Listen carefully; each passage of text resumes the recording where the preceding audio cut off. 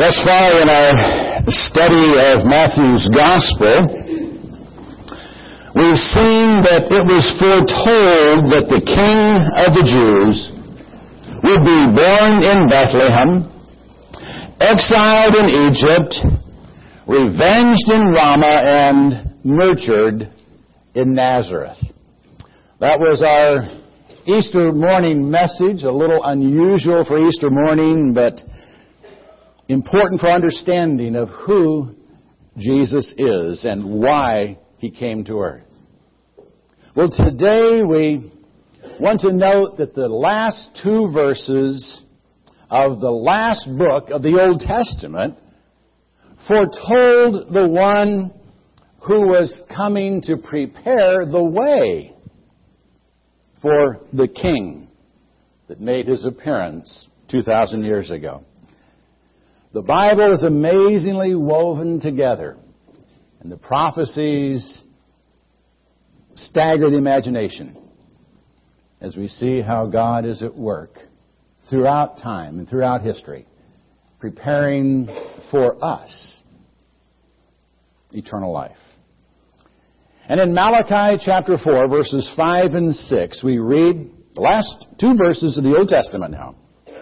Behold, I'm going to send you Elijah the prophet before the coming of the great and terrible day of the Lord. And he will restore the hearts of the fathers to their children and the hearts of the children to their fathers, lest I come and smite the land with a curse. That is the final word from the Old Testament prophets. And for 400 years there was silence. And then God sent another prophet in the spirit and power of Elijah, who the angel told Zacharias when announcing to him that his wife would bear him a son and he would name him John, would go as a forerunner to the Messiah, to turn the hearts of fathers back to their children, and the disobedient to the attitude of righteousness, so as to make ready a people prepared for the Lord. Well, that day, spoken of by Malachi, would be either great or terrible, depending on whether or not the people were prepared for it. And that was the job of the prophet, to get them ready. And John did that by showing us how to be pleasing to our Heavenly Father through three things that we're familiar with: through confession, through repentance, and through baptism. An interesting trinity of things here we find in the ministry of John the Baptist. And in chapter 3 now, in Matthew's Gospel, we meet the man who prepared the people to meet the Lord by first leading them to confess their sins. And it wasn't easy for him. It's not easy for us today. Matthew chapter 3, verses 1 through 6. Now in those days, John the Baptist came, preaching in the wilderness, saying, Repent, for the kingdom of heaven is at hand. For this is the one referred to by Isaiah the prophet, saying, The voice of one crying in the wilderness, Make ready the way of the Lord, make His paths straight. Now John himself had a garment of camel's hair and a leather belt around his waist, and his food was locusts and wild honey. Then Jerusalem was going out to him, and all Judea and all the district around the Jordan, and they were being baptized by him in the Jordan River as they confessed their sins. Now there's a gap of nearly 30 years between chapter 2 and chapter 3 of Matthew's Gospel. During that time, Jesus grew up in Nazareth, worked as a carpenter, cared for his mother and younger brothers and sisters, and experienced the trials and temptations of life that we all face. His cousin John was also being prepared by God to fulfill the role he would play. And it was in those days, when they were both about 30 years old, that John the Baptist came preaching in the wilderness of Judea. And his message, repent, for the kingdom of heaven is at hand. Now, he was fulfilling not only the prophecy of Malachi, but the prophecy of Isaiah as well. A voice is calling, clear the way for the Lord in the wilderness. Make smooth in the desert a highway for our God. Let every valley be lifted up, and every mountain and hill be made low. Let the rough ground become a plain, and the rugged territory a broad valley. Then the glory of the Lord will be revealed, and all flesh will see it together. For the mouth of the Lord has spoken. As the workman who traveled before the king to make the road ready for him, and as Rose told me this week, roads were being prepared for President Obama's visit to Jamaica last week, so John was sent to prepare the hearts of God's people for the coming king. And no one would have missed the fact that he was indeed sent in the spirit and power of Elijah. His appearance and dress and life in the wilderness were very similar. And his confrontational call to repent was the same. Well, people came from all around the country to hear and to see this prophet of God. And they responded to his message by confessing their sins. And that is where we have to start. You know, until a man is willing to acknowledge his sin, he can never be pleasing to his heavenly Father. For as Paul noted in Romans 3:23, we have all sinned and fall short of the glory of God. We have all violated our relationship with our Heavenly Father. We have disappointed Him. And to please Him, we need to acknowledge that fact. As the Apostle John declared in 1 John 1:8, if we say we have no sin, we're deceiving ourselves, and the truth is not in us. Sin is not a popular word. We redefine our behaviors constantly. It's essential that we acknowledge what we do is a sin against God. In that psalm we read this morning, I find it so interesting that David is confessing his sin before God. Now, he had sinned against Bathsheba. He had sinned against Bathsheba's husband. But when he prayed, he said, against you and you only have I sinned. Now, was he ignoring what he had done to others? No. He was saying, the horrible things I do in life affect my relationship with you. And it's sin in your eyes. You're the one I sinned against. David acknowledged that. Acknowledged that. We have to confess our sin. If we don't, we'll never deal with it. If we try to ignore it or hide it or excuse it or redefine it, it will destroy us. And it will alienate us from our Heavenly Father. David knew the effects of unconfessed sin. In Psalm 32, verses 3 and 4, he wrote, when I kept silent about my sin, my body wasted away through my groaning all day long, for day and night thy hand was heavy upon me.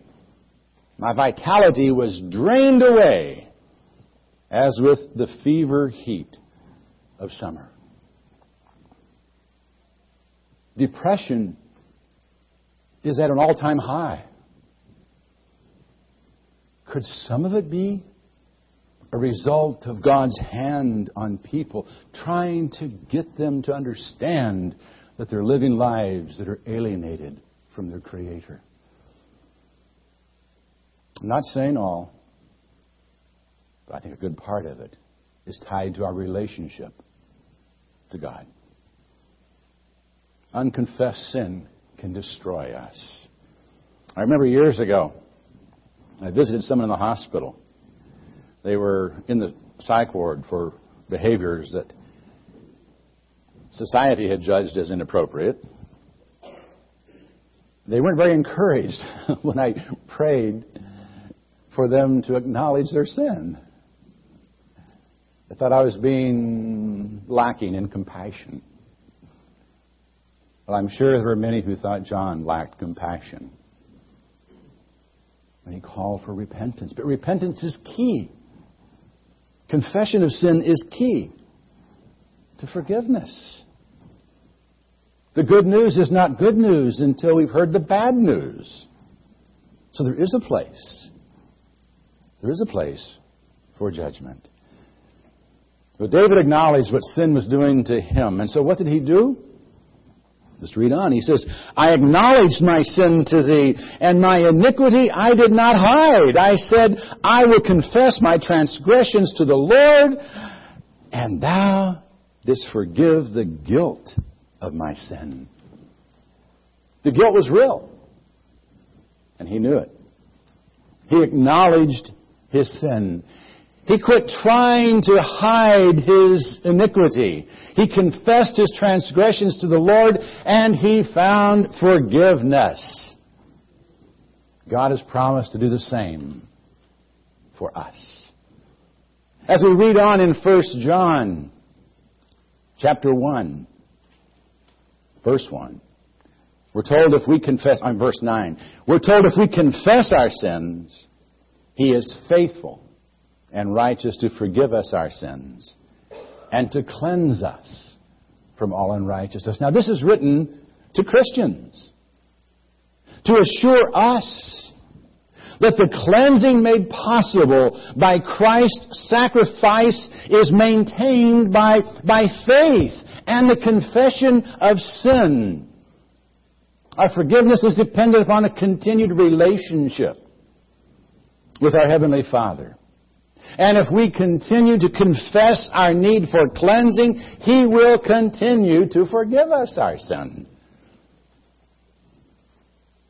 That confession, however, must be more than just a verbal acknowledgement of sin.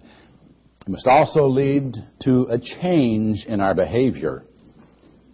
It must lead to repentance. Verses 7 through 12. Speaking of John.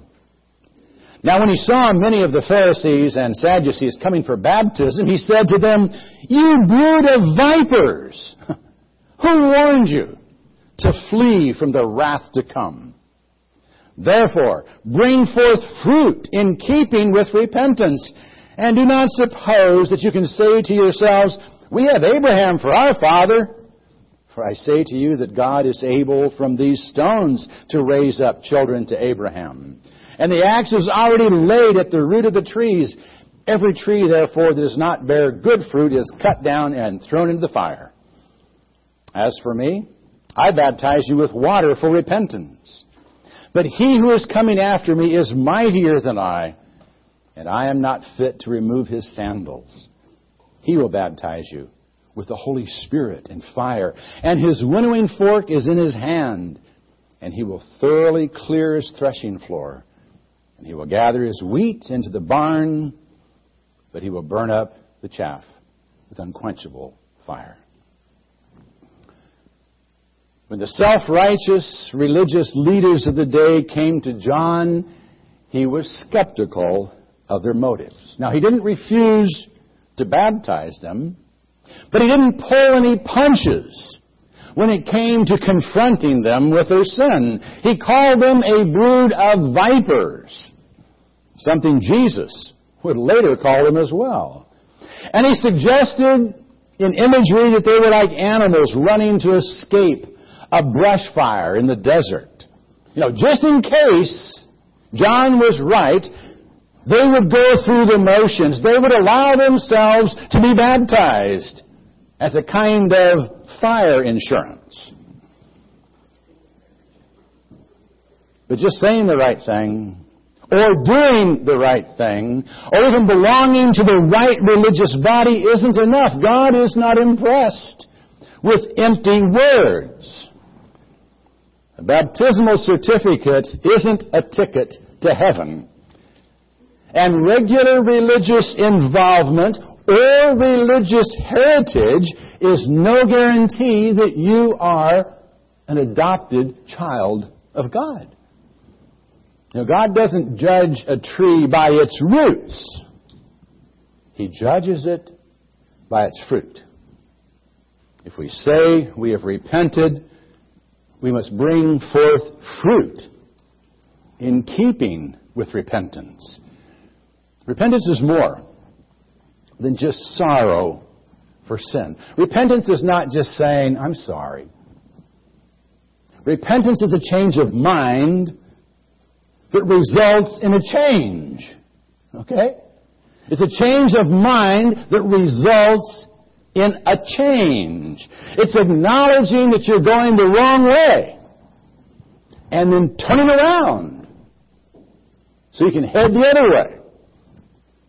In Acts 3:19 we read, "Repent therefore and return, that your sins may be wiped away, in order that times of refreshing may come from the presence of the Lord."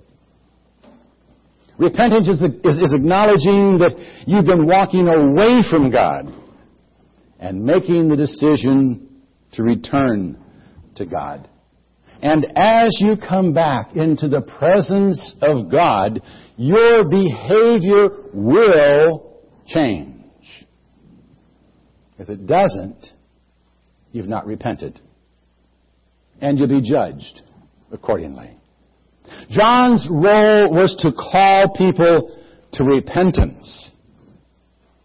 The one who was to follow him would bring the power to change. The Holy Spirit. And he would bring judgment. Fire to those who refused to change. And his judgment will be thorough. Like someone winnowing grain, tossing it into the air, so that the wind will separate the chaff from the grain, he will judge mankind. The good grain will be gathered into his barn, and the chaff will be burned with unquenchable fire. God will judge. Christ will judge. We've got a choice to make. Either we please God or we don't. So how do we know?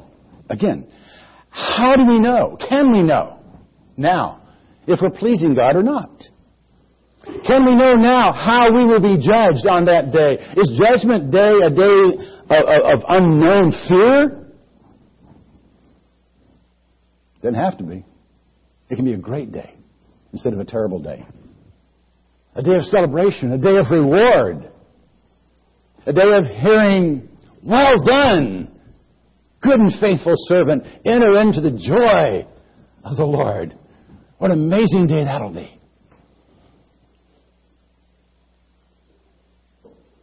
We can know now whether we're pleasing our Heavenly Father. It's a little 3-step process that we see played out in the ministry of John as well as taught to us in the book of Acts. We please our Heavenly Father through confession, through repentance, and through baptism. 3 done. Then Jesus arrived from Galilee at the Jordan, coming to John to be baptized by him. But John tried to prevent him, saying, I have need to be baptized by you, and do you come to me?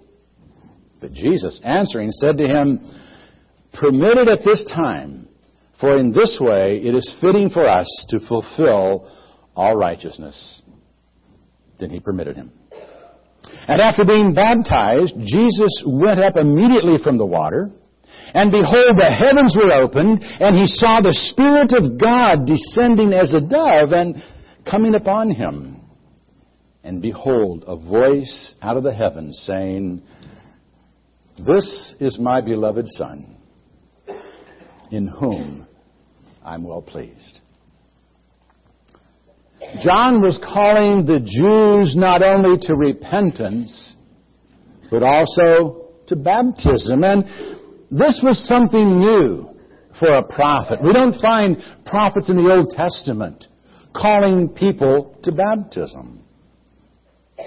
Somewhere during the 400 years between the close of the Old Testament and the coming of Christ, the Jews had started baptizing, immersing Gentile converts into Judaism. It was a ceremonial cleansing through which the Gentiles acknowledged their sinfulness and sought to be cleansed.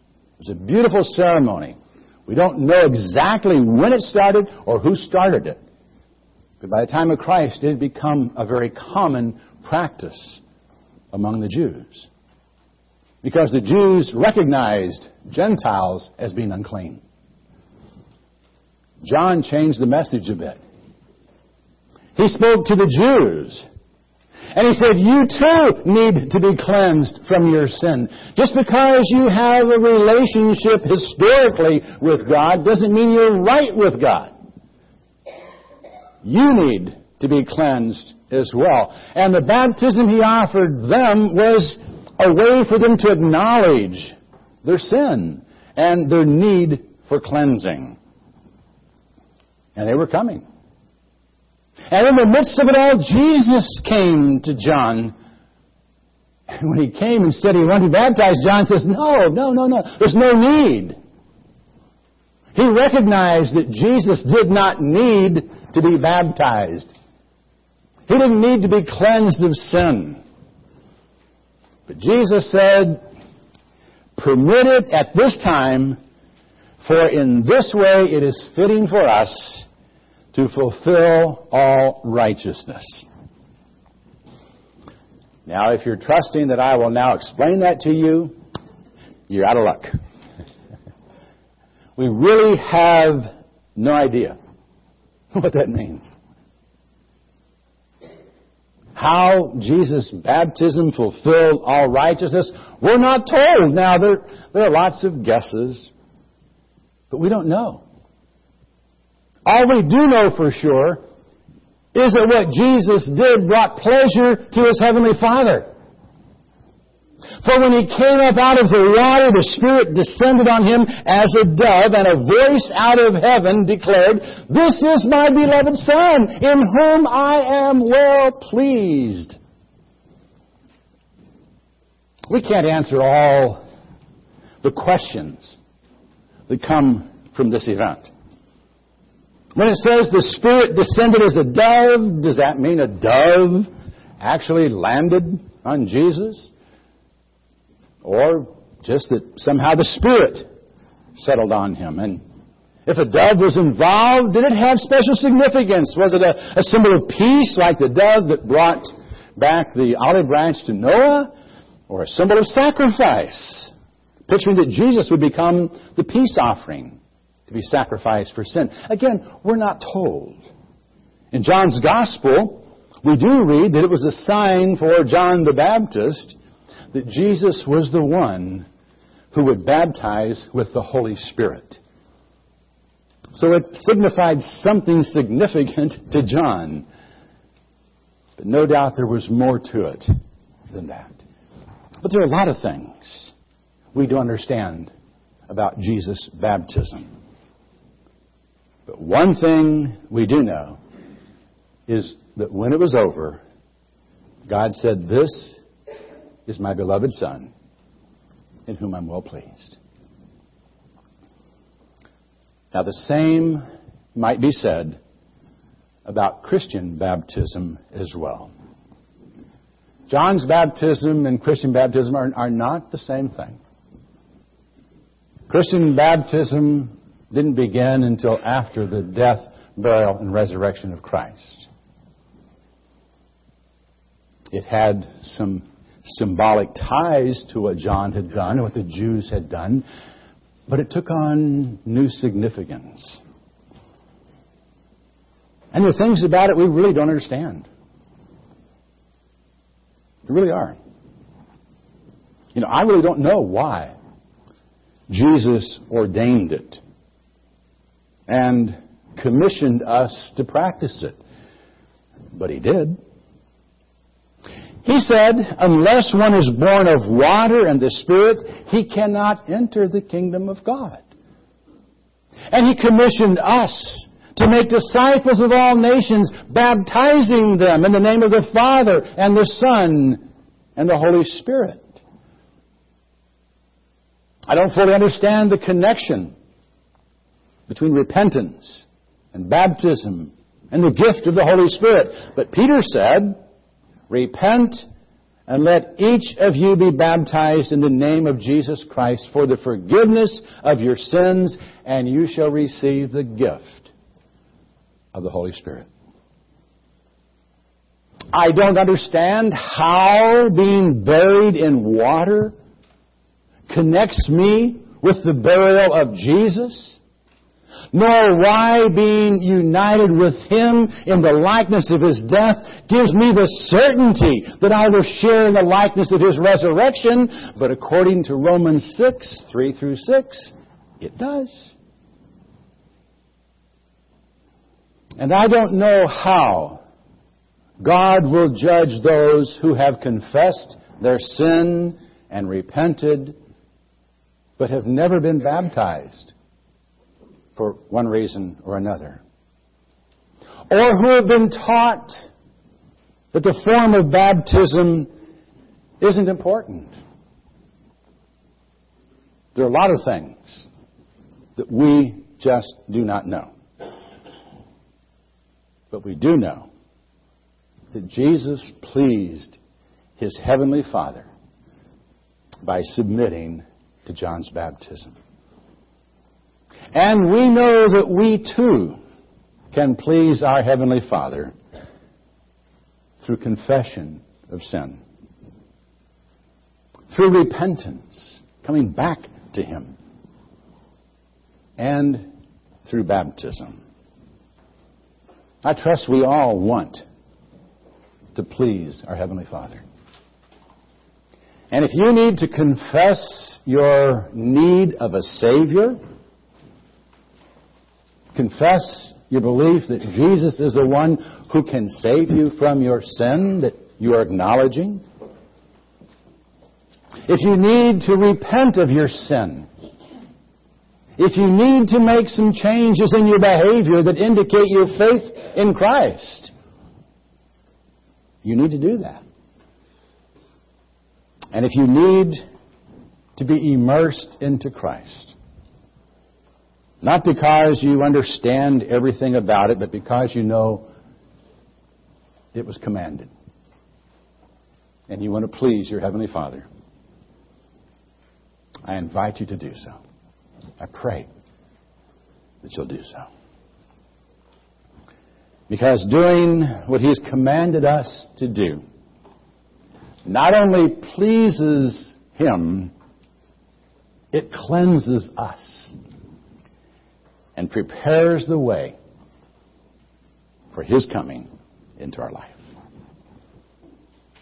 If the way needs to be prepared in your heart for the coming of Jesus to live within you, I invite you to come right now. Let's stand.